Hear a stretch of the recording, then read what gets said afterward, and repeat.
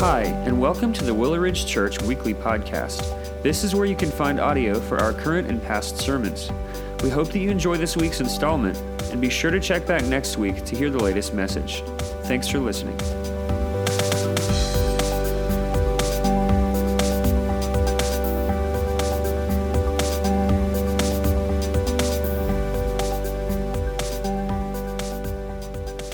Amen. Well, good morning.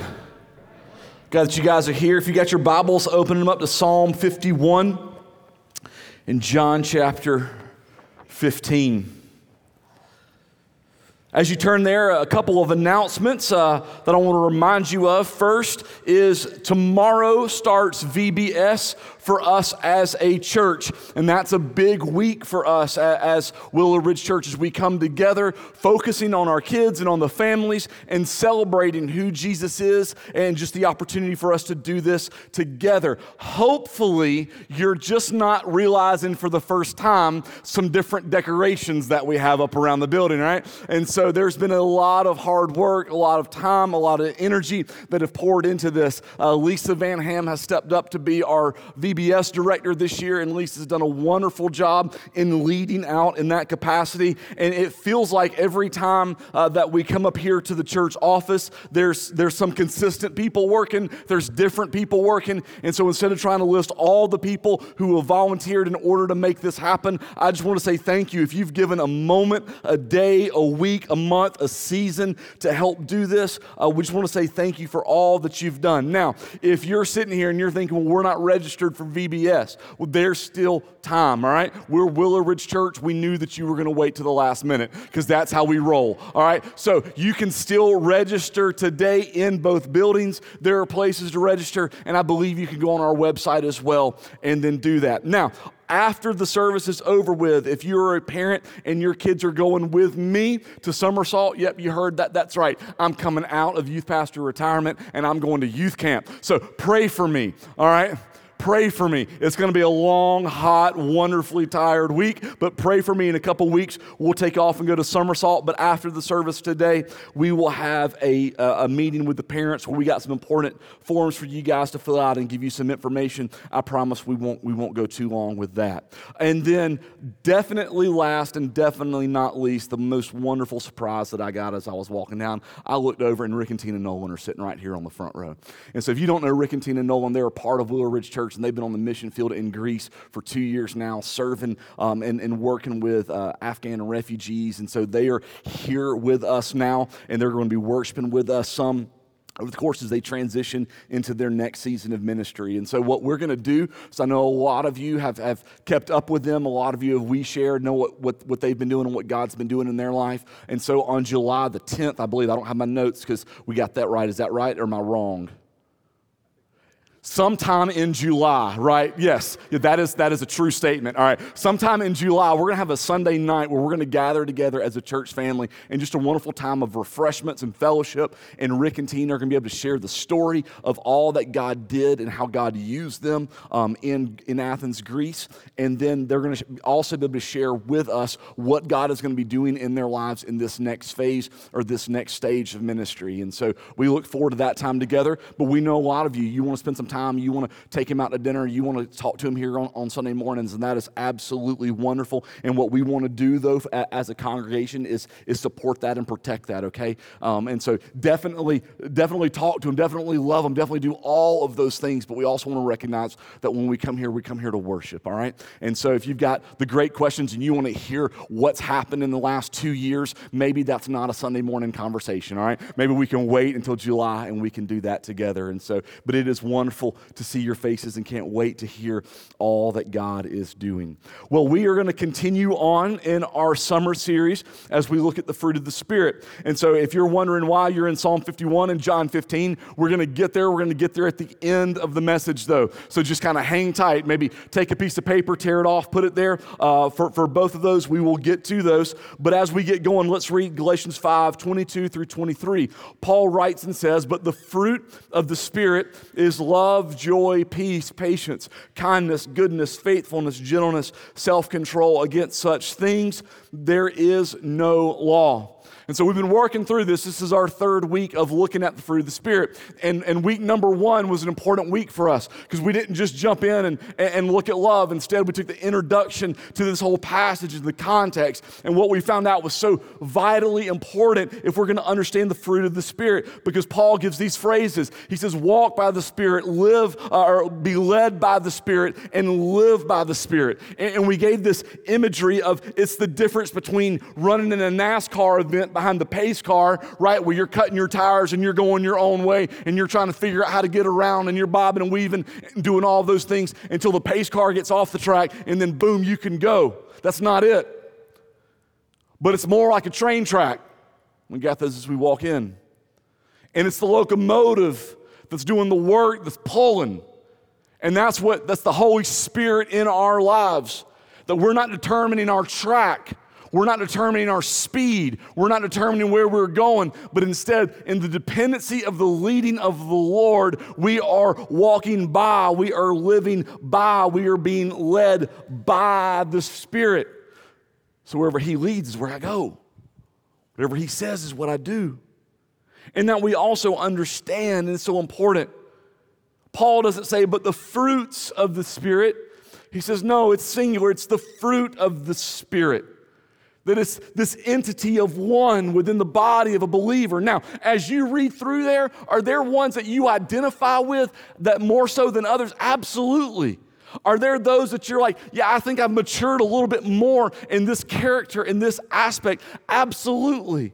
But in this, in the full description of the follower of Christ, that this is what it is, and it's the singular, it's the fruit of the Spirit. And then last week we looked at love. And we looked at God's love.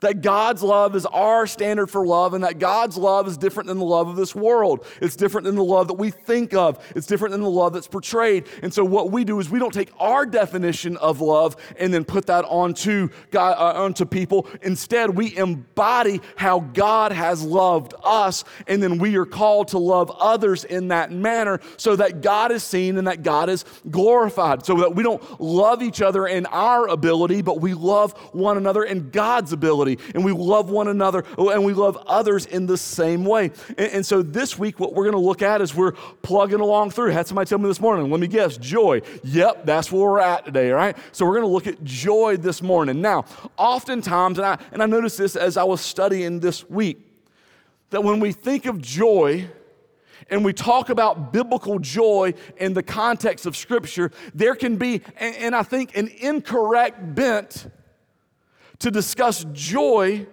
but discuss it in the opposition of happiness. Like they're competing against one another.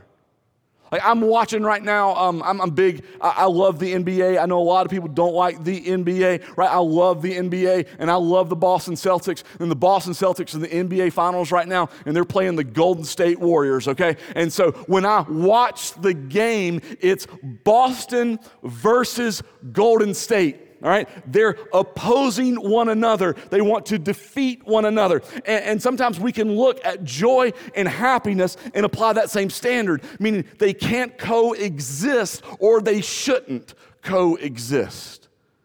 So I want to kind of talk about the differences a little bit. Number one, when we think of joy and happiness, let's do understand, and this is what we're going to pull from, joy and happiness are different. They're different. And you're largely going to see this as we talk about the depth of joy of what God has for us and what God desires from us. That joy and happiness are different. But the feeling of happiness is given to us by God and is used by God in our lives. Happiness is a feeling, though, that is bound to a set of time and can leave as quickly as it came, and it can return as quickly as it left. Let me walk you through the worst morning I've had in a long, long time. We in the Bradbury house love coffee, right? If you know us, you know that we love coffee. And we used to, from time to time, run out of coffee. And then I found on Amazon, Subscribe and Save, that I can have delivered to my door for cheaper than I can buy it from the store, 6 bags of Starbucks coffee delivered to my house every month. And you may say, "Bo, that sounds like a lot of coffee to go through in 6 months." Don't judge me, all right? Like, that's not what we're here for. So I know that I've always got coffee because I'll be honest with you, we go through about 5 bags in a month. So there's one that carries over just in case stuff gets crazy, all right? That's what we have it for. And so I come downstairs that morning, and I'm not a morning person. I don't like to talk in the morning. I grunt, I shuffle, right? But I know what I have to do every morning. And the only part that excites me about waking up in the morning is coffee. And so I come down the stairs, and we got a little coffee. We're those people. We have the coffee area of our house, right? And just coffee is there. It's all the mugs and everything that we need, and multiple coffee machines, and the box of filters. And I go and I grab that box, and I pull it out, and I reach down in, and nothing is in there.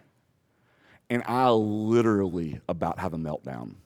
How in the world am I going to function over the course of the next several hours as I've got to get Erin and everything for her and the kids and everything for them and get them to school? And then I get happy. Because I remember right after I dropped the kids off from school, right down the road, there's a Starbucks, right? So I was happy because I'm going to get coffee, then I'm sad because there's no coffee filter, then I'm happy because there's coffee in my near future. So I get the kids, I'm persevering, right? I know what perseverance means now. I persevered for that hour and a half. And I got the kids loaded up, and we took off, and I dropped them off at school, and it was, y'all have a wonderful day, and I head to Starbucks. Now, I'm on a time restraint because I got a meeting to get to. And I get to the Starbucks out by Lexington High School. And I immediately think, there must have been a wreck.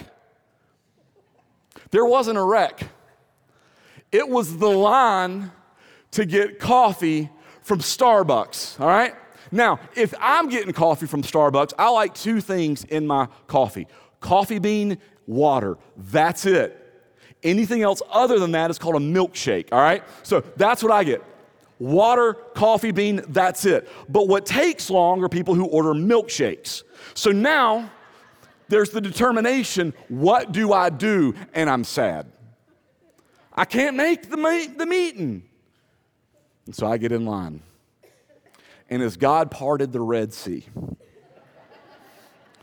that line started going. And I got up there and said, I would like a venti Pike's Place, please. And he said, I'm sorry, sir, but we're out. And there was a pause. And then he said, but I can make some more.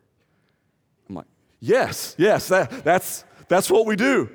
And so I'm happy again. And then I got my coffee, and then I'm happy, right? But when we look at that, that's how happiness can be in our life. Moment to moment, event to event. And I'll be honest, my story is silly.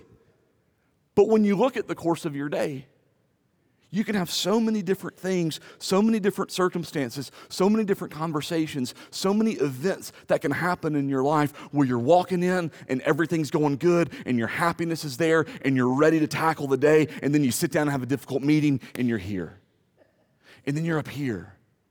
And then you're up here. Right? You've been there, you've done that, you've walked through that. But God gives us these feelings. God gives us happiness, and He gives us where we can have. Last night I watched my daughter dance at her spring performance. And I'm just sitting there watching the beauty of my little girl and the dancing that she's doing, and there was the happiness that's there. And I can't wait for her Christmas performance, because I'll sit there and I'll watch it and I'll experience it again. And then I'll wait for her next spring performance, and I'll sit there and I'll watch it and I'll experience it again. But you know what? That feeling doesn't stay with me from now until then, right? And so happiness does have its moments where it goes.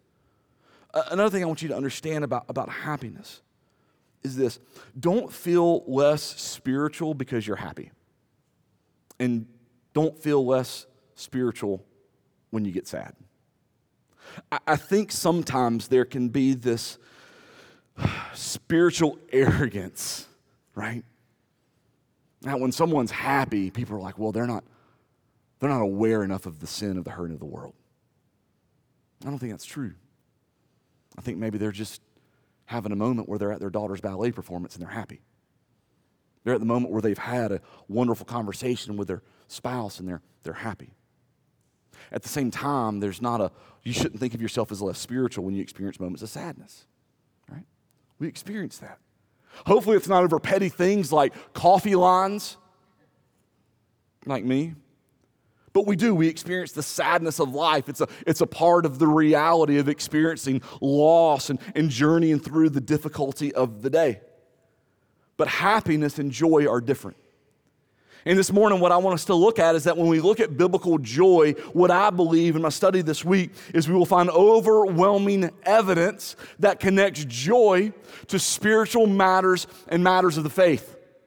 That when we talk about joy, there's a connectivity to our spiritual life with the Lord, our connection to our faith, our connection to salvation. And so I want us to look at those, and we're going to get some different passages, and then we're going to jump in and we're going to tie it all together with Psalm 51 and John 15. So number one is this, that joy is experienced, what we see in Scripture, when the lost is found. When the lost is found. Now, raise your hand, join me together, a little interaction this morning. Raise your hand if you've ever lost something. Raise your hand. Fantastic. We all have lost something at some point in time. Now, raise your hand, and I'm going to leave mine up because this is me. All right, raise your hand if you are known for losing your keys. Raise your hand. Fantastic, fantastic. Yes, you are my people. I get you. I understand you. Nothing creates more panic in my life than realizing that I've lost my keys. So what I did a couple years ago, my wife who does not lose keys, I gave her one set of keys, and I said, keep these from me. All right? Don't let me know where they are, because there's going to come a point in time where I'm going to need them. And if I entrust myself with them, I will lose them too. All right? This happened yesterday. All right? And so now I know when I get home, I've got to entrust her with those, and I've got to search around the house, and I've got to look for the key to my truck. And when I find it, it's going to bring me happiness. But what we see here in Scripture is Jesus tells a parable about something greater than finding a lost key. In Luke 15, Jesus is teaching through some parables, and he tells the parable of the lost coin. He says, or what woman having 10 silver coins, if she loses one coin, does not light a lamp and sweep the house and seek diligently until she finds it? So each silver coin was worth about $300. And when she found it, she calls together her friends and neighbors, saying, rejoice with me, for I have found the coin that I had lost. Verse 10, just so I tell you, there is joy before the angels of God over one sinner who repents. Joy is experienced when the lost is found. Jesus has seen a lot of sinners repent. We got a room filled with them.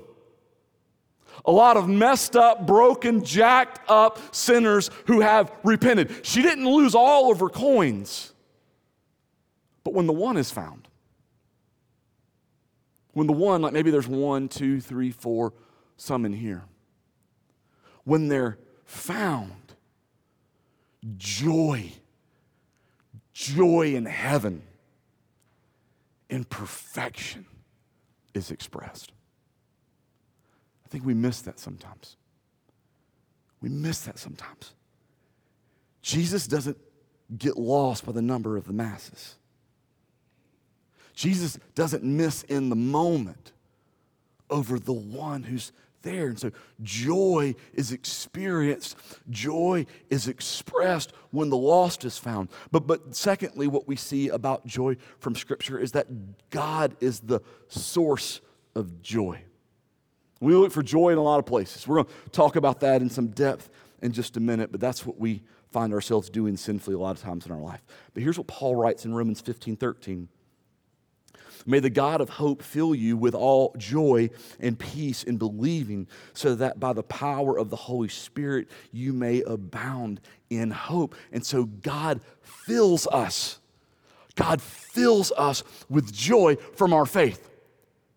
So as we walk through, as we see this, when we find what we're looking for and what we're searching for joy, we have to understand that God is the source of joy, and He doesn't give out joy in small sampling sizes. God hits us with joy as He backs up the Brinks truck of it into our life.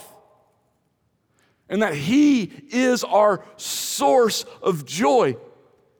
Jesus says in John 16:24, until now you have asked nothing in my name, ask and you will receive, that your joy may be full. Right? And in this passage, Jesus is talking about taking your sorrow and turning it into joy. And He gives an illustration that some of us can identify more with than others, but all of us have a understanding. He gives the picture of a woman giving birth. And in the moment of her giving birth, what we see, what she experiences is pain, suffering, and torment, and a difficult battle. But what comes from that is life. And so Jesus says that in our life, here's what we're going to go through. We're going to go through pain. We're going to go through suffering. We're going to go through torment. We're going to go through the difficulty of the battle. We're going to go through all of these moments, and we're going to feel like joy has been removed.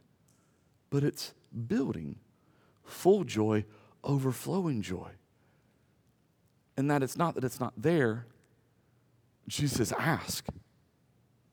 Ask. I want to come like Joel and Dave. Thank you for that moment of teaching in that song, and Leslie and leading in that song, and Dave walking us through that, of just coming before the Lord in the name of Jesus, asking.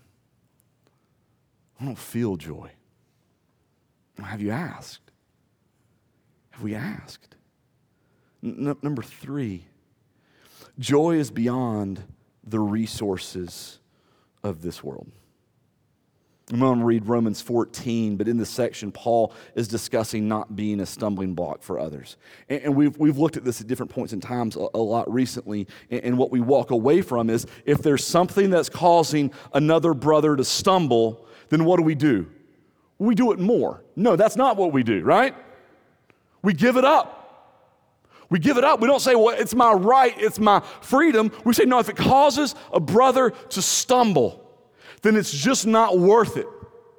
And I give it up. So Paul writes this in Romans 14:17, for the kingdom of God is not a matter of eating and drinking, but of righteousness and peace and joy in the Holy Spirit. So this is what we see. That's what we see. God saying, like, this is what this life is about. It's not about the things of this world. It's not about the things that we can do. It's not about the eating. It's not about the drinking. It's not about any of those things. But instead, God says that it's the joy that comes from God. The kingdom of God is not a matter of eating and drinking, but of righteousness and peace and joy in the Holy Spirit. So are we having the attitude and the positioning and the approach of life that may cause sacrifice, but what it brings for is joy? I read this week, and I thought it was something that was worth throwing up on the screen and letting you guys see. And it's talking about our search for joy, our desire for joy, and our longing for joy. And it says this: when we search for joy in anything or anyone other than God, we do not find our joy, but we may find our idol. I love that. And this week I found a whole lot of idols in my life. When we search for joy in anything or anyone other than God, we do not find our joy, but we may find our idol. Your job, your bank account, your kids, your spouse, your name. When we look for joy in anything other than God, we will never find joy, but we will find our idol. My wife brings me happiness. She was never intended to bring me joy. My kids bring me happiness. They were never intended to bring me joy. You bring me happiness. You were never intended to bring me joy. God is the source of joy. And He uses people. He uses situations. He uses moments, but they in and of themselves are not the source of joy. He is. He is. And lastly, in this section, right, joy is not found in circumstances. Joy is not found in the source of circumstances. In the book of Acts, at the very beginning, especially, the church is booming. People are getting saved. The church is growing. And there's a story that unfolds in Acts chapter 5 where the apostles have been out and declaring the name of Jesus, and people are getting saved. And the high priest, the religious leaders, they hear of this, and they have the apostles arrested. But the angel of the Lord comes into the prison cell that night and sets them free with clear instructions.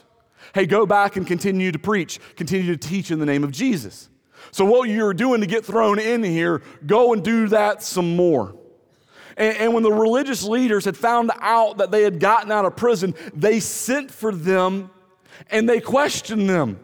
If you got out, why did you start to do what we told you not to do? And Peter answers them, and he says this, and this is kind of in my paraphrase. Peter says, because we listen to God, not to you. And then he says, in fact, the Messiah you've been waiting for, you murdered. His name's Jesus, and God resurrected him from the dead. And so for political reasons, the religious leaders just decided, well, let's just beat him. Let's beat them. And then they'll listen. And then they won't do this anymore. In Acts chapter 5, verse 41, it says, then they left the presence of the council, rejoicing that they were counted worthy to suffer dishonor for the name. Right?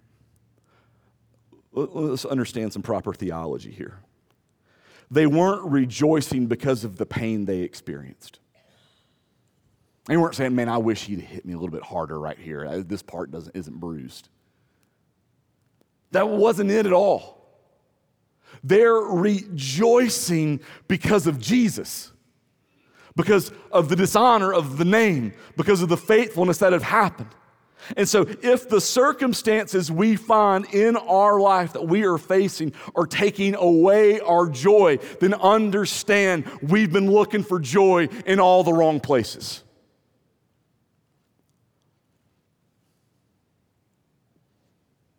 Let's talk practically. $4.59 a gallon doesn't make me happy, right? But it doesn't rob my joy.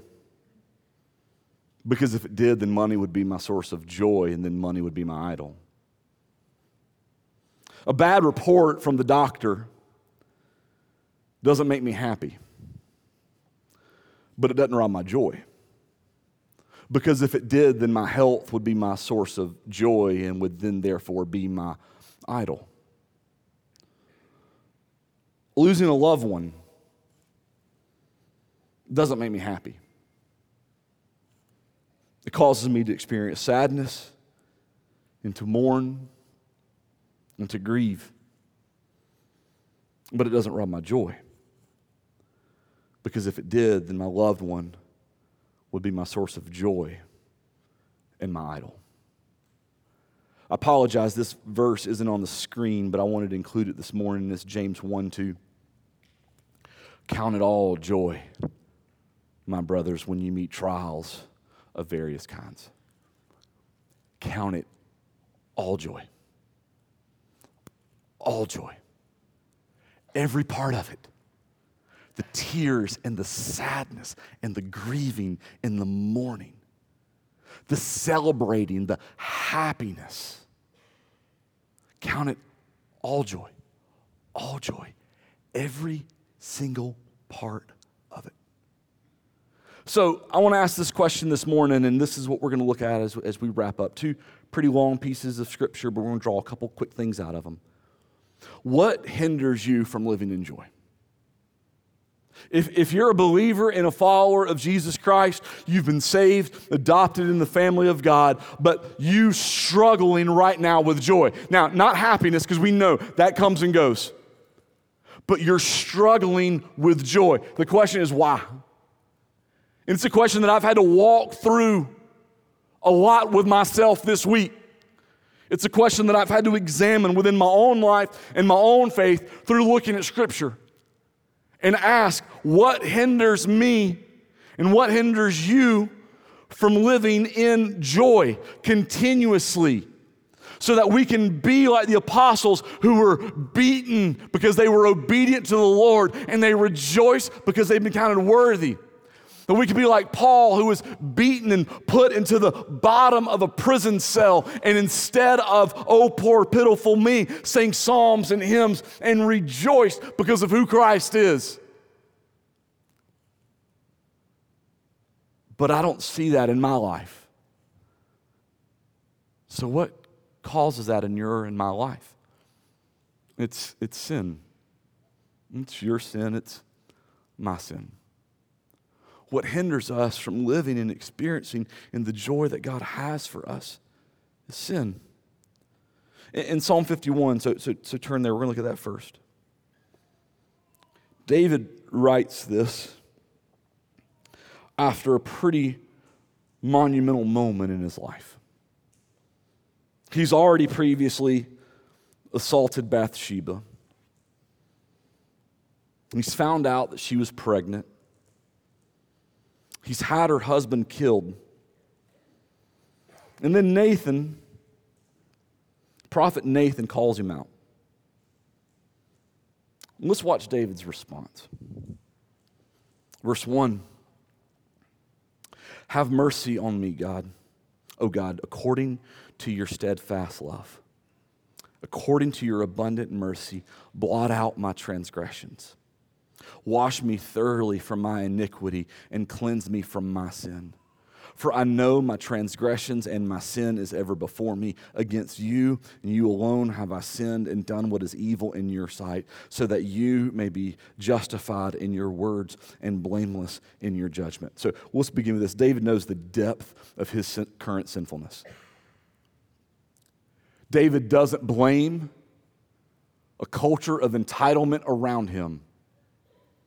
David doesn't blame if there were others who would step in and prevented him. David doesn't say, well, where was this person and this person and this person?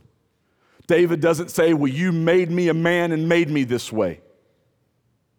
David steps in, my sin, my transgression.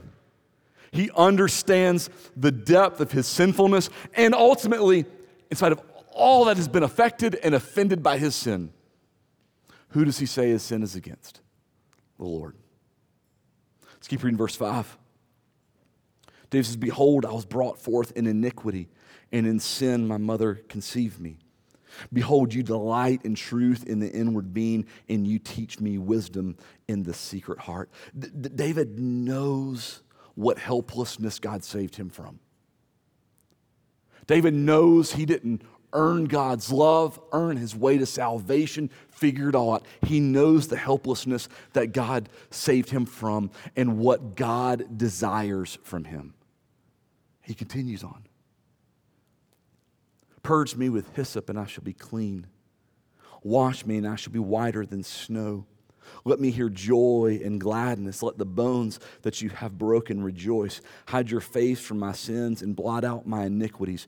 Create in me a clean heart, O God, and renew a right spirit within me. Cast me not away from your presence and take not your Holy Spirit from me. Verse 12, restore to me the joy of your salvation and uphold me with a willing spirit. Then I will teach transgressors your ways and sinners will return to you. Deliver me from blood guiltlessness O God of my salvation, and my tongue will sing aloud of your righteousness. O Lord, open my lips, and my mouth will declare your praise. For you will not delight in sacrifice, or I would give it. You will not be pleased with a burnt offering. The sacrifices of God are a broken spirit, a broken and contrite heart. O God, you will not despise. Do good to Zion in your good pleasure. Build up the walls of Jerusalem. Then you will delight in right sacrifices and burnt offerings. The whole burnt offerings, then bulls will be offered on your altar. There's so many things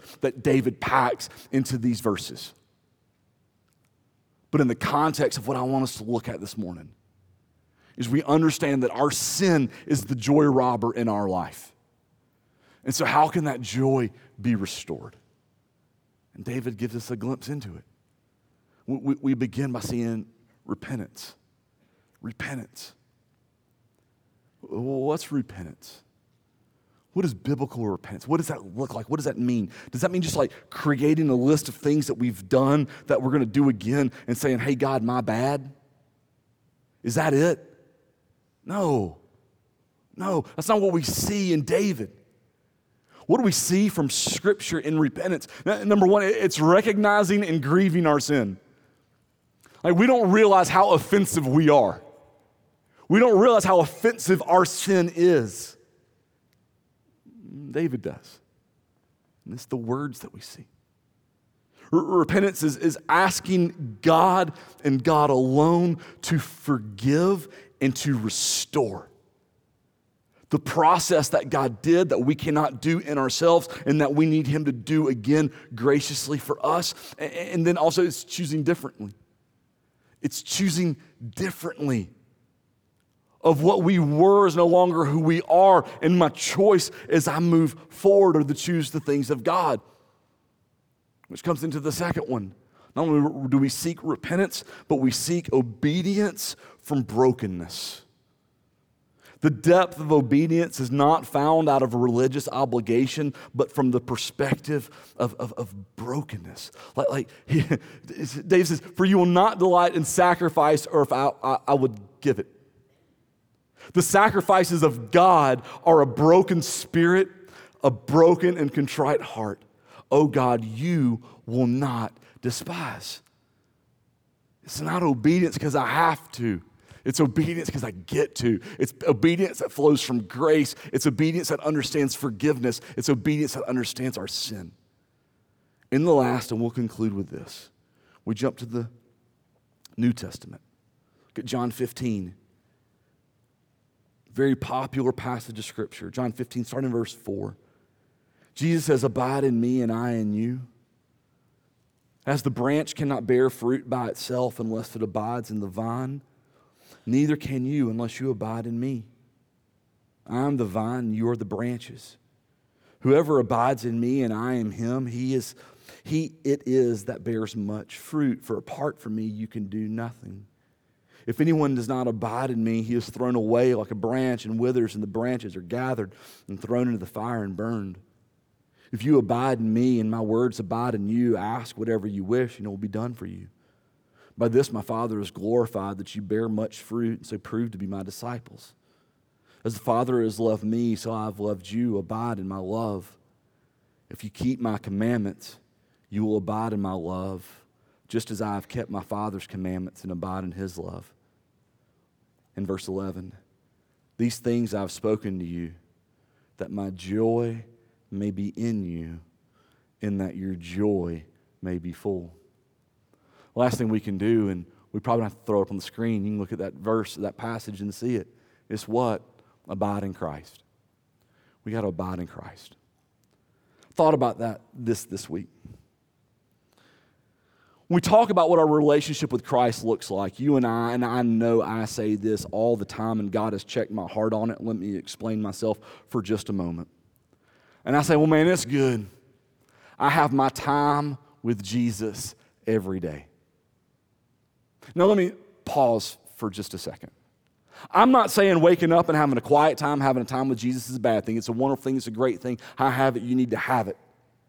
I'm not saying that spending time in prayer with Jesus, designating and setting across time to commit to do that is a bad thing. That we embrace that as a church and did the 24 hours where we're praying through for I think 5 weeks that we did that together as a church. It's not a bad thing. It's a wonderful thing. It's a great thing. You need to do it. But if all we have with Jesus is some time that we've set apart during our course of our day, then Jesus becomes a box to be checked, an obligation to be fulfilled. Jesus doesn't say, and those who spend a little bit of time with me each morning. No. Jesus says, those who abide with me. In 1 John, John talks about abiding, and he defines it as knowing Jesus. Not knowing about, but a depth of intimacy of knowing. Carrying with it a word to live, to continue, and to remain. And so I want to close and just ask you these handful of questions. Number one, do you live with Christ? Or are you just visiting when you need to from time to time? Number two, is your relationship with Christ a continuous relationship? Or is it momentary? Moment by moment when needed?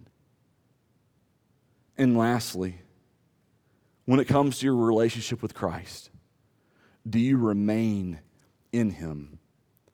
Or do we just reach out for Him when we need Him in that moment? Jesus says, abide with me, live with me, continue in me, remain in me, and to live in the joy, in the fullness of what God has given. Let's pray.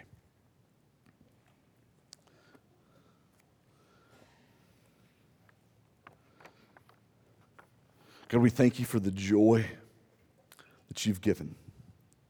We thank you, Lord, for the joy of our salvation. Lord, a joy that's not defined by the difficult, hard, painful circumstances of this world. Lord, a joy that is not based in the resources and the means of this world. But Lord, joy that comes from you, that you're the source of.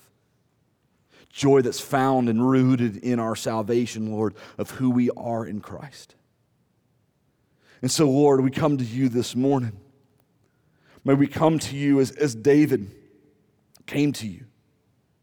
Broken for our sin, understanding the depth of our situation, in repentance, in brokenness, in obedience, and Lord, abiding in you and in you fully. Jesus, I pray that as those of us who are believers, this could be the daily reminder of our lives. And Lord, if there's anyone here who's not a believer, and let's be honest, this conversation didn't overly make sense to them. They've been searching for something they haven't found. And they've looked for joy all over. And what they find is lacking. Lord, that can be found this morning in Christ alone. So Lord, I pray in the working of your Spirit that you will draw their hearts to you. Lord, that they'll respond in brokenness and repentance before you. And that today could be the day of their salvation. And it's in Jesus' name we pray. Amen.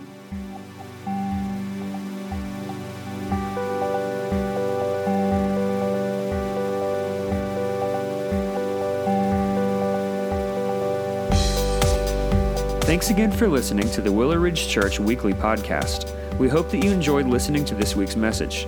If you'd like to learn more about who we are or explore additional resources, visit us online at www.willowridgechurch.com or by searching for Willow Ridge Church on Facebook and Instagram.